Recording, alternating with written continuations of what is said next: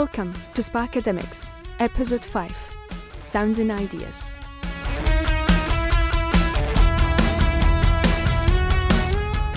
Hello and welcome to Sparkademics, an interview feature where we catch up with some of the University of Sunderland's very own experts, researchers and academics. Today I'm with Andy Cartwright, Department of Faculty of Creative Industries. So, Andy, what work are you undergoing currently at the university? Well, at the moment I'm teaching the MA group, the MA in Radio, Audio and Podcasting group. I'm teaching feature and podcast production with them at the moment, and also doing radio drama this term as well, or this semester, with the third years audio drama, and which they should be producing for the beginning of January. And how are you enjoying that at the moment? Well, it's good. It's great fun. It's always great to be with these new talents. It's fantastic seeing them develop and seeing them change and get excited by ideas, which is what it's all about, really. Talking about ideas, how do you inspire yourself to think of ideas for shows or for different documentaries that you create? Yeah, because I'm only here part-time. The rest of the time I run my own production company. So yes, I'm always trying to come up with ideas all the time. And it can be difficult, but sometimes it's something you hear something or hear something in the street or something like that, or somebody says something, you think, oh, that's really interesting. Or it might be listening or watching something or just generally chatting, and suddenly an idea pops into your head and you think, oh, that'd be an interesting idea. I don't know if there's any substance to it at all, but you can write it down or sort of keep it at the back of your mind and then think, oh yeah, I'll explore that in a bit more detail later. So you mentioned a commissioning company there. So how long have you been running that for? Well, it'll be 30 years next year. And that's when I left the BBC about 30 years ago, and then I sort of set up my own production company. And it was luckily very fortuitous for me because it happened exactly at the time when the BBC was saying we're going to get independent producers coming in to make programmes for us.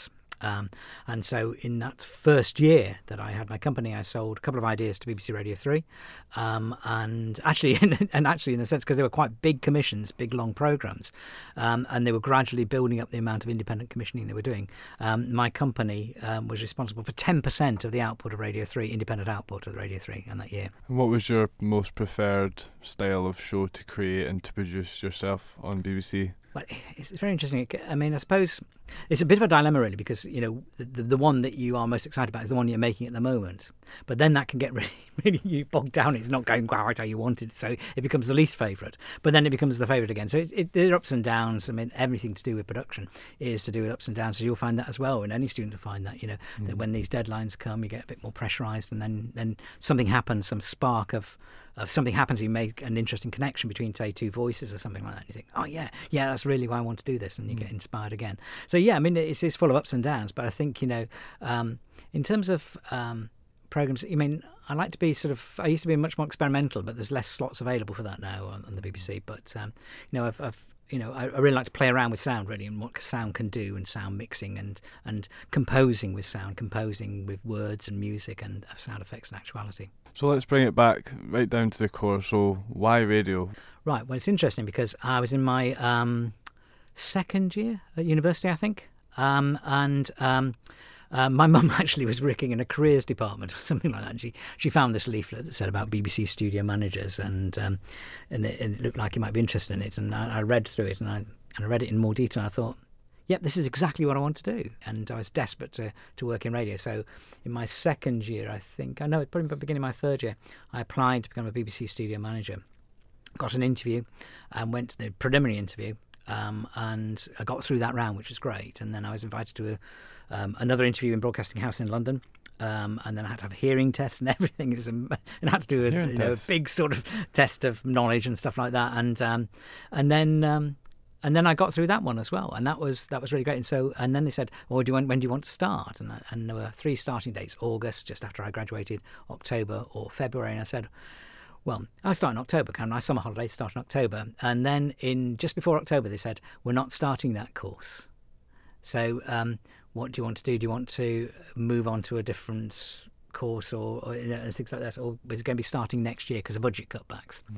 So I thought, right, that's really annoying. So in the end, I did start in February the following year, but I didn't start on the job I applied for because I had to, the job that I reapplied for was to be an audio assistant, which is the same as being a studio manager in radio, which is mixing programs, editing programs, and setting up microphones, setting up studios, that sort of stuff. But this time I had to work in radio and in television too. because I was working in the BBC Regions at BBC in Pebble Mill, which is the old Birmingham studios that used to be there. So I worked there for about 3 years, but I specialised in radio, and I started specialising in radio drama too, and I worked for 2.5 years on The Archers out of those 3 years, and on other radio drama plays and other documentaries. And then I was invited to go to London to teach the job. So I started teaching after doing 3 years of doing the job at the BBC Radio Training Unit in London. So I worked there for about a year or so, and then I went to another job at the BBC in London, and then I came back to the training unit for another year, and then I moved into local radio. So you're a trustee for the Charles Parker Trust. So why did you want to get involved in this? Well, I've been doing the Charles Parker Prize. The Charles Parker Prize started in about 2005, and it was started, and then it was a research grant, and then it sort of ran out of money, and there was no Charles Parker Prize competition in 2009. So I was asked to take it over, running the Charles Parker Day, which is the conference about features and about the radio producer Charles Parker and about radio features past, present and future. And I said we must get the prize started again. And at that point, instead of having a single prize, we then had a gold, silver and bronze. And then it took me about another 3 years to get Radio 4 Extra interested in taking the programme made of these 3 winning features. So it went out on Radio 4 Extra. And all that time I was desperately campaigning to get it onto Radio 4. To get a winner, at least a winner on Radio 4. And a great opportunity came about when it became the centenary of Charles Parker, his birth in 2019. And Radio 4 said, yes, we'll take the winners of this competition, but we won't take 3, we'll take 5, which is fantastic. And so since then, it's sort of gone on to strength. And my communications from the BBC management team and the commissioning team is they love this series because it's giving them new ideas, new presenters and new ways of looking at things as well, I think. And I think that's very important for them. And so for me, in my life, really, it's important that, we are encouraging new people to look back at the past, at what was done in the past and what creative and how technology has moved creativity forward and how people had new ideas about how to tell stories, and to see, well, what is the relevance of that today? How can we tell stories today? For example, if you think about the old Charles Parker radio ballads, which people probably don't know about, but they used folk music to help tell the story. And folk was really big in the 60s. It was a big part of the folk revival. So if you're saying, well, what sort of music tells stories nowadays? And why aren't we using that to help tell us radio feature stories? And you think, well, actually, rap and spoken word are things that can really move stories forward and tell stories. And so perhaps introducing rap alongside original interviews might be what Charles Parker would be doing these days. So is that the advice you would give to this sort of generation of audio creators in terms of getting their stuff to these sort of Charles Parker events in order to try and progress and get your name out there, essentially? Yeah, I think so. But I think, but the core about anything to do with radio or anything to do with most media, but particularly radio, where words are very, very important, is you have to have a story. It's no use saying, oh, this happened to me the other day, and it not being interesting. No, it's that different. What it needs to be the story that you always tell your friends in the pub. That's the sort of that they're going to hang on every word. You've got to really engage with them. So I think the skills of new producers are finding brilliant stories. Really human interest stories, or stories that are engaged with, with people's emotions and people's ideas about what life's all about, really. Mm-hmm. And quickly before I get on to the last section, which I've not actually told you about. All right. So what is the main research you're undertaking at the minute? Would that be in terms of finding new shows to commission, working with young creators, trying to get their name, their work out there within the radio industry? Yes, it is. It's always finding new ideas. I'm particularly interested in sort of ideas about how radio has been taught, and one of the things that I have done in the past is in the Charles Parker Days, I've done talks about editing techniques and things like that have been used in the past and what they can mean for today's people. But my research interests are really in that and about experimental radio. So the last section we've got is the 5 fire questions. Right? 1, 2, ready, go!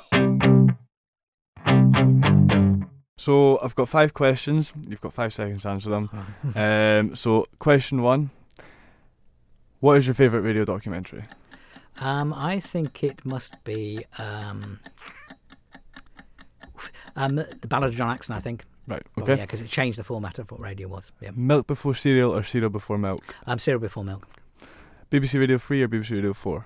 Oh, it's a bit of a toss-up, that one, really. I think 4 during the daytime, perhaps 3 more so at night, and particularly Saturday, Sunday night. Socks and sliders, yes or no? Oh, no, certainly not. And lastly, radio feature or podcast? As long as radio feature sensibilities are in podcasts, that's what I'm happy about. Thank you for listening. Join us next time where we will be bringing you yet another Sparkademic. Thank you for listening to Sparkademics. This series is produced by Mariam Al-Mahamid and Endurance Edu. Music by Sean Boyle. This episode is presented by Daniel Russell. And a special thanks to our guest, Andy Cartwright. For more episodes of Sparkademics, visit our website sparksunderland.com/podcast.